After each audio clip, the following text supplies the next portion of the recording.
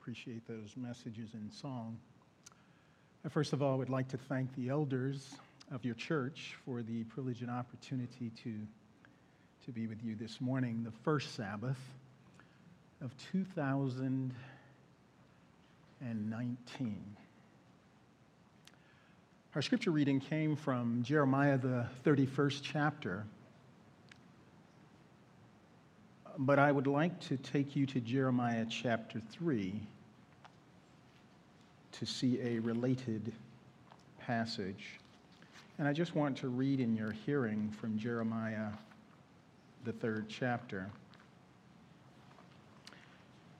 beginning with verse number 12. Jeremiah chapter 3, reading beginning with the 12th verse.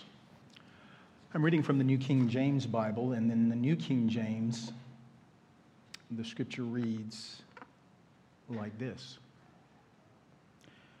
Go and proclaim these words toward the north and say, return, backsliding Israel, says the Lord, and I will not cause my anger to fall on you, for I am merciful, says the Lord, and I will not remain angry forever.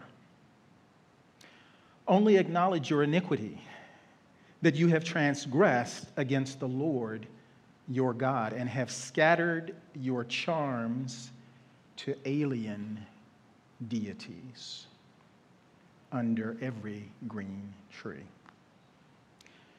And you have not obeyed my voice, says the Lord. Return, O backsliding children, says the Lord, for I am married to you. I will take you, one from a city and two from a family, and I will bring you to Zion. My message this morning is entitled, A New Relationship. A New Relationship. I would like you to bow your heads, and I would ask you to take just a moment to pray silently in your hearts that the Holy Spirit would be with us as we study from the Word of God.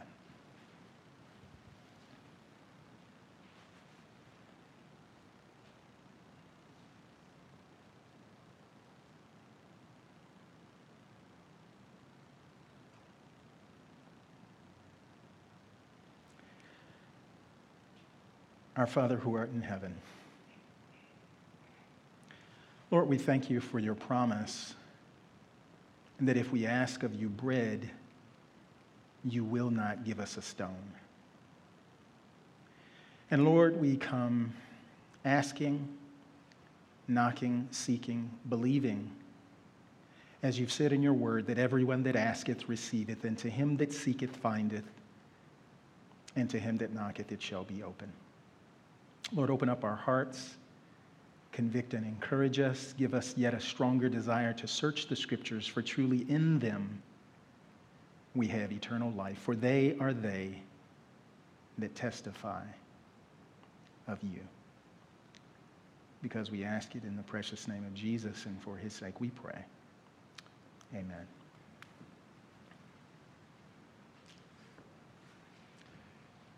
It was May the 19th of 2018. A certain Henry Charles Albert David was married to a certain Rachel Meghan Markle. We know him affectionately as Prince Harry.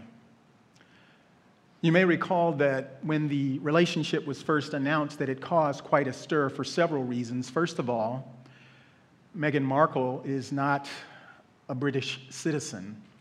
On the contrary, she was an American actress and from a family of no special reputation. Secondly, it was discovered that Meghan Markle's mother happened to be an African American. And thirdly, she had been married before, and so she was a divorcee. However, Prince Harry loved her, and so he married her. It was the most anticipated wedding of the year. It was broadcast all over the world. It is estimated that literally hundreds of millions of people saw the ceremony. The cost is estimated to be somewhere in the neighborhood of 32 million pounds. That calculates to approximately 43,104,000 US dollars.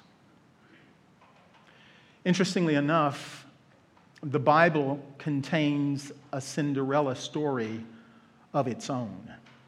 You see, there are many illustrations in the Bible that are intended to help us understand the nature of our relationship with God. However, it is not enough for us to understand our relationship with God in the context of a king as he relates to his subjects, or as a shepherd as he relates to his sheep, or even as a loving father as he relates to his children. Because you see, as important and as biblical as these illustrations are, they don't go far enough. In some ways, they don't go deep enough in order to help us understand the nature of the relationship that God desires to have with each and every one of us. Jeremiah lived in a very fragmented culture. And it speaks to our day because we also live in a very fragmented culture. And by that I mean a culture in which there was no moral consensus, no subscription to absolute truth, no agreement as to what the purpose of life really was. And there's one thing that tends to become exceedingly important in all fragmented cultures, and that is sexuality, romance, and marriage. For a very simple reason. It's the easiest way of avoiding the cosmic questions of life. Who am I? Where did I come from? And where am I going? You see, we tend to reason like this. I don't know if there is such a thing as a supreme being. I don't know if there's an absolute standard of morality. I don't know if there's an afterlife or whether or not the Bible is true. But when I'm with him or when I'm with her, my life seems to have meaning because of love. The problem is that apart from God, we don't know what love really is. I would suggest to you that the entire Bible is a love story played out between God and his people. It is fleshed out all the way from Genesis to Deuteronomy. You can find it in Micah, you can find it in Ezekiel, Isaiah, Jeremiah, Song of Solomon, and of course, in the book of Hosea. Why would God ask a prophet to marry a harlot? If you read Hosea chapter 1, in the New Living Translation, the second verse reads like this. The Lord declares, "In this way I will illustrate how my people Israel has played the part of a harlot by departing from me and worshiping other gods." Have you ever noticed that the Bible begins with a wedding in Genesis chapter 2? But it also ends with a wedding in Revelation chapter 19 and verse 7. Let us rejoice and be glad, for the marriage supper of the Lamb is come, for the bride hath made herself ready. Throughout the scriptures, again and again, we see this illustration. Have you ever wondered why it is that as important as marriage is to us and to our society, that the Bible seems to suggest that there will be no marriage in heaven? You remember in Matthew, the 22nd chapter, the scribes and Pharisees came to Jesus with a riddle, and they said, there was a certain woman who married a man, but he died and left her no children. But she married a second husband, but he also died and left her no children. She had a third, a fourth, a fifth. In fact, she had 7 husbands, all of which died and left her no children. And then they turned to Jesus and asked the question, in the resurrection, which one will be her husband? And Jesus responded, "Ye do err, not knowing the scriptures nor the power of God. For you see, in the resurrection they neither marry nor are they given in marriage, for they shall be as the angels." And I would submit to you that the reason why the Bible appears to suggest there will be no marriage in heaven is because marriage is simply a symbol of something far greater than we have ever fully understood. It is a symbol of the relationship between God and his people. It is a symbol of the relationship between Christ and his church. I must have read Ephesians chapter 5 several times, the seminal passage in the New Testament on marriage, but when you come to the end, almost parenthetically, the Apostle Paul adds these words, "This is a mystery, but I am speaking of Christ and his church." Ray Ortlund penned these words, "Marriage is not just another mutation of human social evolution. It is a divine creation intended to reveal the ultimate romance guiding all of time and all of eternity." Why is it that God was so angry with his people because of their idol worship? There are several reasons. Number one, simply because they were attributing to their idols the blessings and favors that had been given them by God. It was a blatant act of disloyalty. And then secondly, because they began to sacrifice their children to these idols. But then thirdly, they did not realize that in worshiping these false gods that they were actually worshiping demons. Turn to Psalms, the 106th chapter, and I'll begin reading with verse 35. Psalms 106, and beginning with the 35th verse. Again, I'm reading from the New King James Bible. Follow along in whatever version you have. In Psalms 106, beginning with verse 35, the New King James reads like this: "But they mingled with the Gentiles and learned their works. They served their idols, which became a snare unto them. They even sacrificed their sons and their daughters to demons, and shed innocent blood, even the blood of their sons and daughters, whom they sacrificed to the idols of Canaan." In Deuteronomy, the 7th chapter, the Lord speaking to Israel declares, "I did not choose you because you were the greatest amongst people. I chose you because you were the least." And then when you go to Ezekiel, the 16th chapter, the Lord declares, "You were like a newborn baby that had been cast off into a field, unwanted and unloved. Your umbilical cord had not been cut. You had not been washed or salted or swaddled. And I came along and said, 'Live.' It was I who nurtured you, I who took care of you, and this is the way that you reward me." You see, we have thought that Christianity was all about keeping the rules, but in reality, it is all about relationship. You remember in Exodus, the 25th chapter, where the Lord initiated the sanctuary service, he says to Moses in the 8th verse, "Let them make me a sanctuary that I may dwell amongst them." The truth, in fact, of the matter is that it has always been God's desire to dwell amongst us. You see, Christianity is not a system of intellectual moral philosophy. It is not a method of behavior modification. It is a dynamic, intimate relationship with the God who created us. He made us for love. He created us to be loved.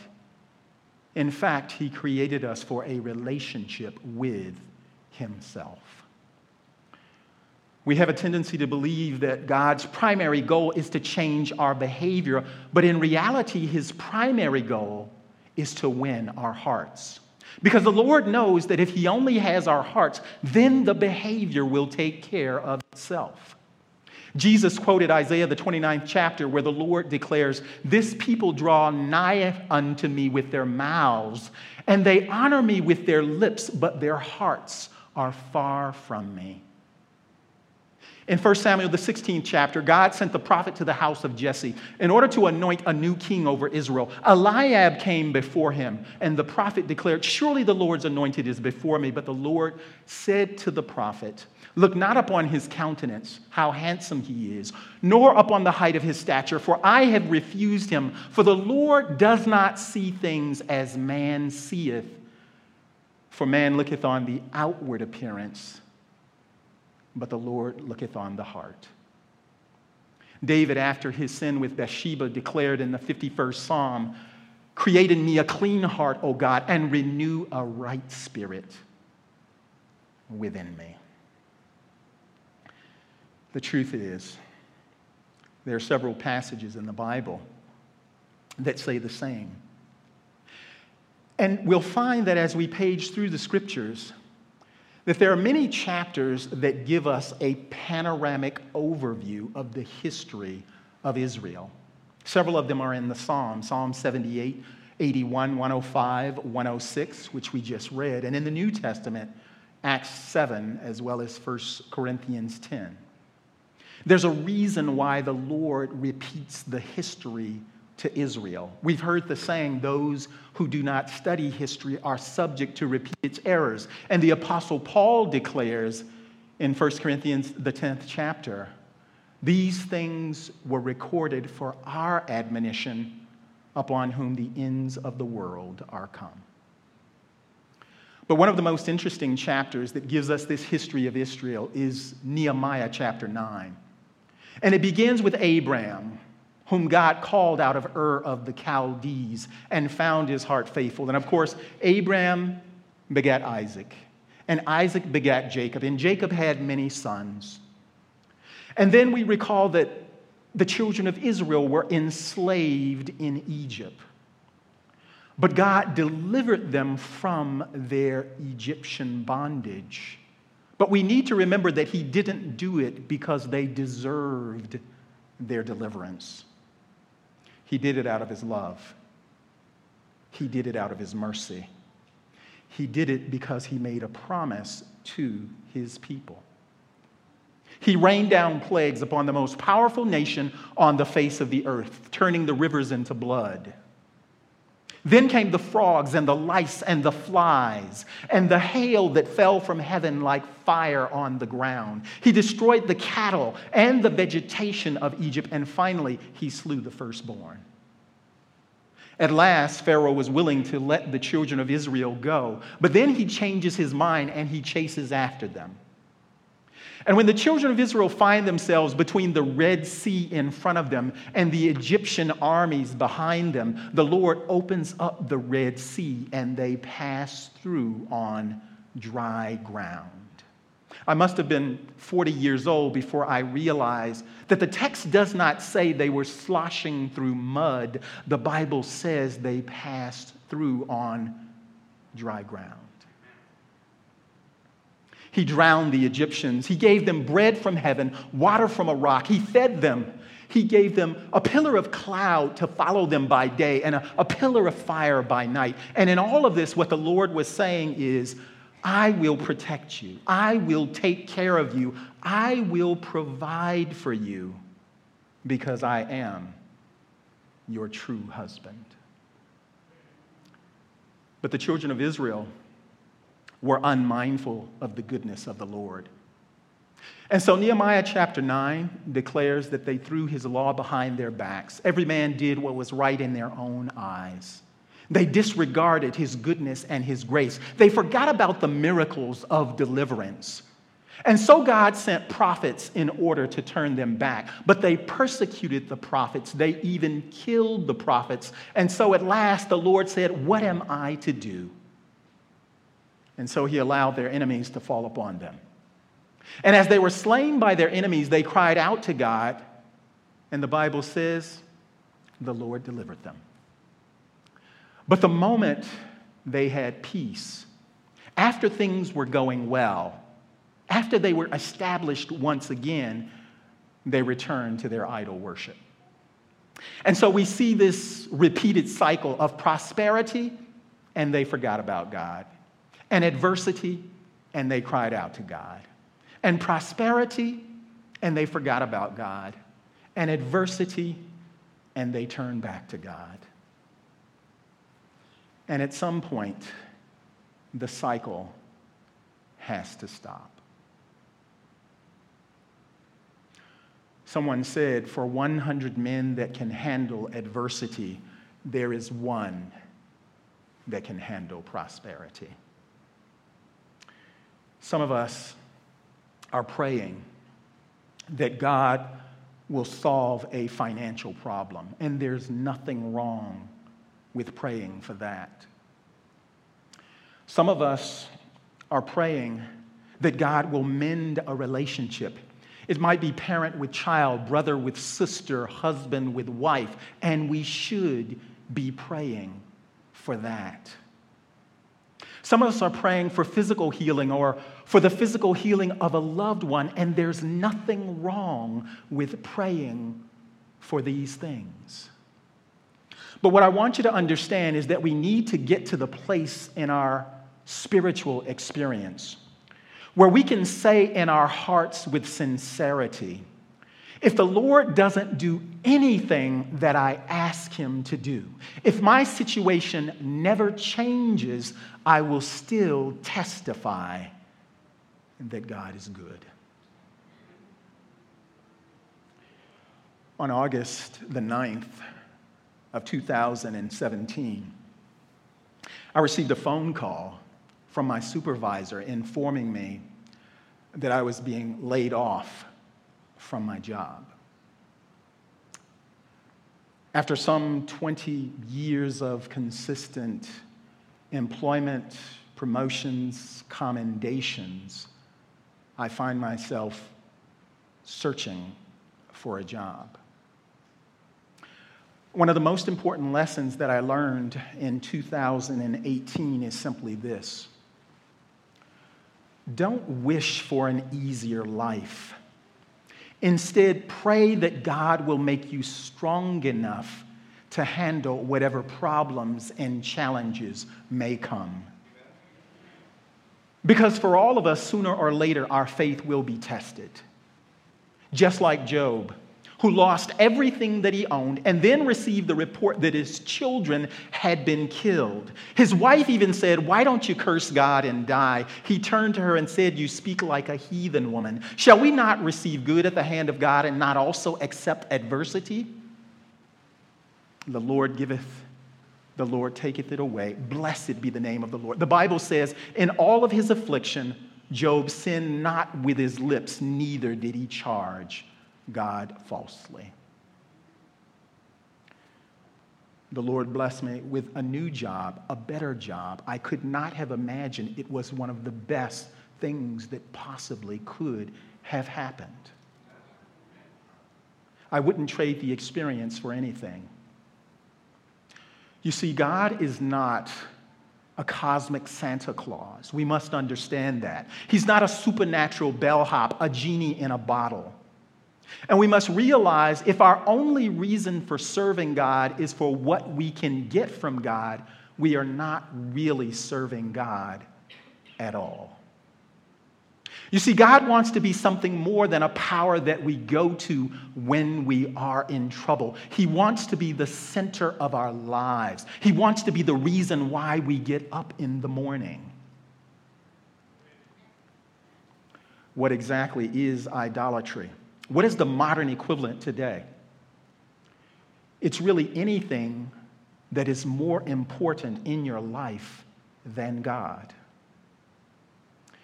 If making money or having money, if that turns your crank, if that's more important to your self-image and who you are, if getting married or being married or having children, some great social or political cause, or even your looks, if anything is more important to us than our relationship with God, then that is our real God. We're in a transactional relationship with God. We're not in a love relationship with God. You see, the fundamental problem is that we want to date God, but we don't want to marry him. We want to date and break up or see him every now and then when we need him. But God is not satisfied with that. And the difference between a dating relationship and a marriage is the difference between a consumer relationship and a covenant. You see, a consumer relationship is a relationship that you stay in it as long as your needs are being met. But a marriage is a covenant relationship, and you do not have the option of getting out of it simply because your needs are not being met. Further, we need to understand that the unconditional love and affection that we seek in human relationships is ultimately found only in God.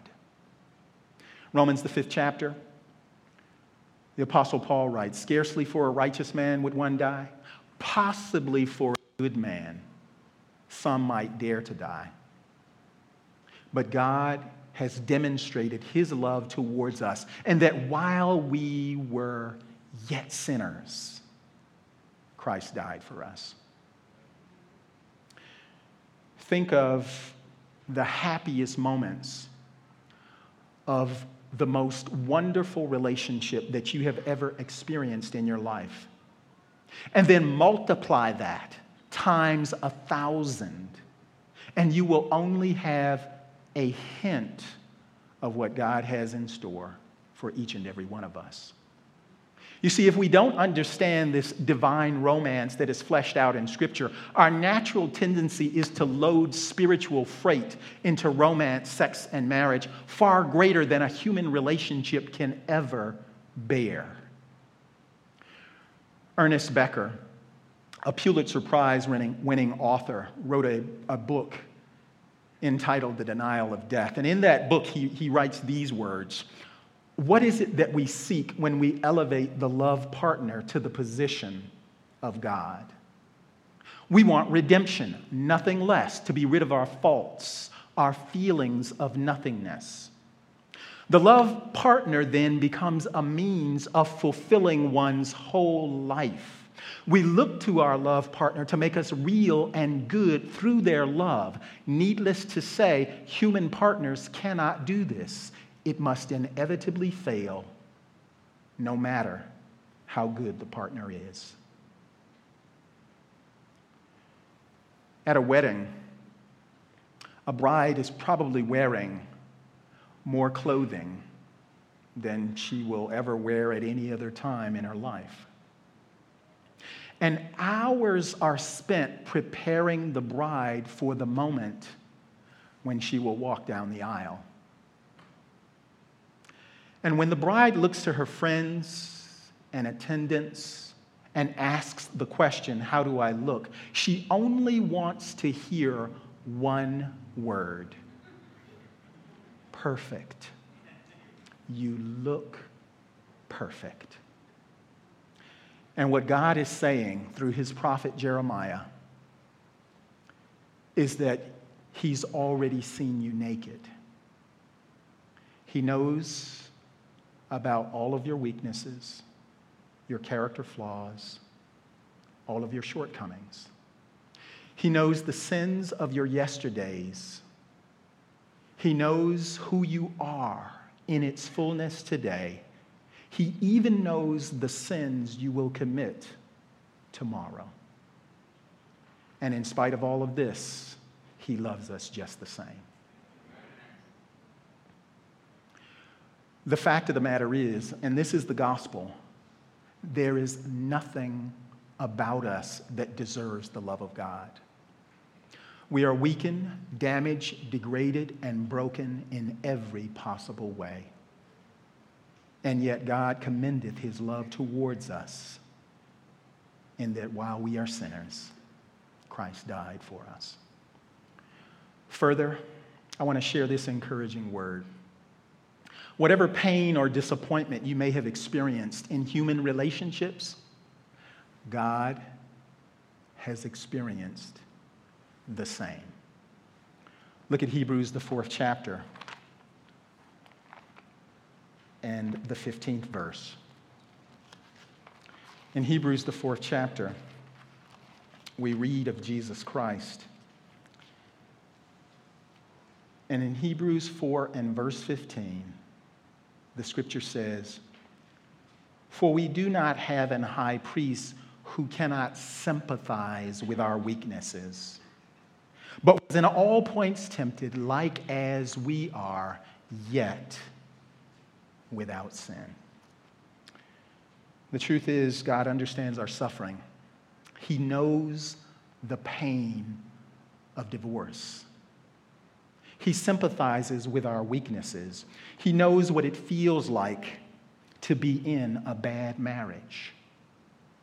He understands intimately what it means to be deserted, to be rejected, to be misused or neglected.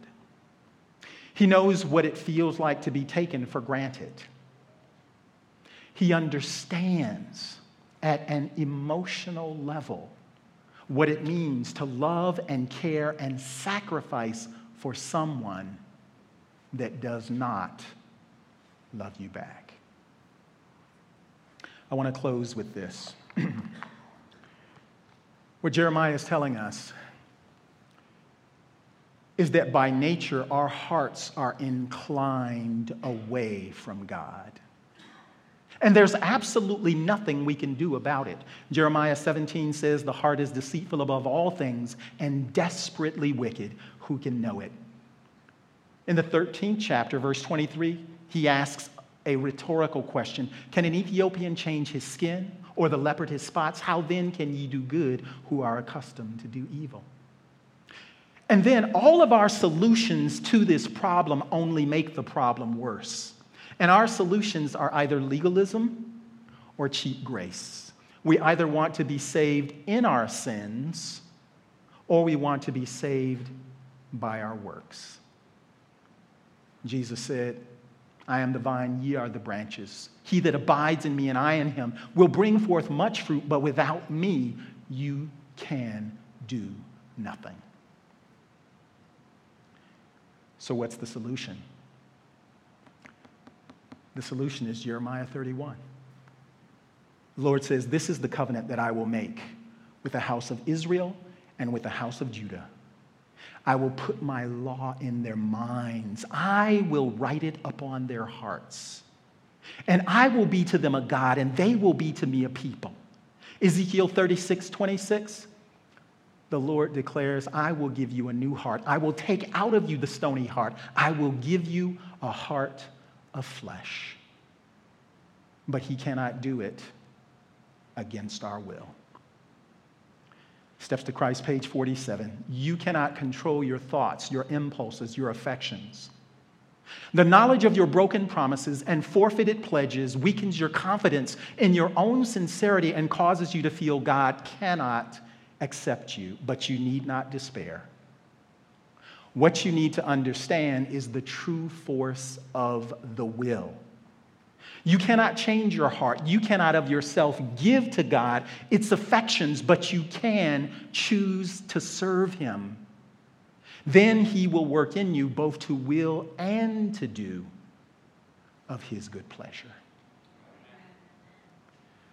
John Newton wrote a hymn, and he put it like this. What does it mean to have a new heart? He says, "Our pleasure and our duty, though opposite before, since we have seen his beauty, are joined apart no more." When our pleasure and our duty are the same, that's the new heart. Our Father who art in heaven, Lord, we just thank you for your message from the prophet Jeremiah. Lord, we thank you that in spite of our unfaithfulness, you have been faithful to us.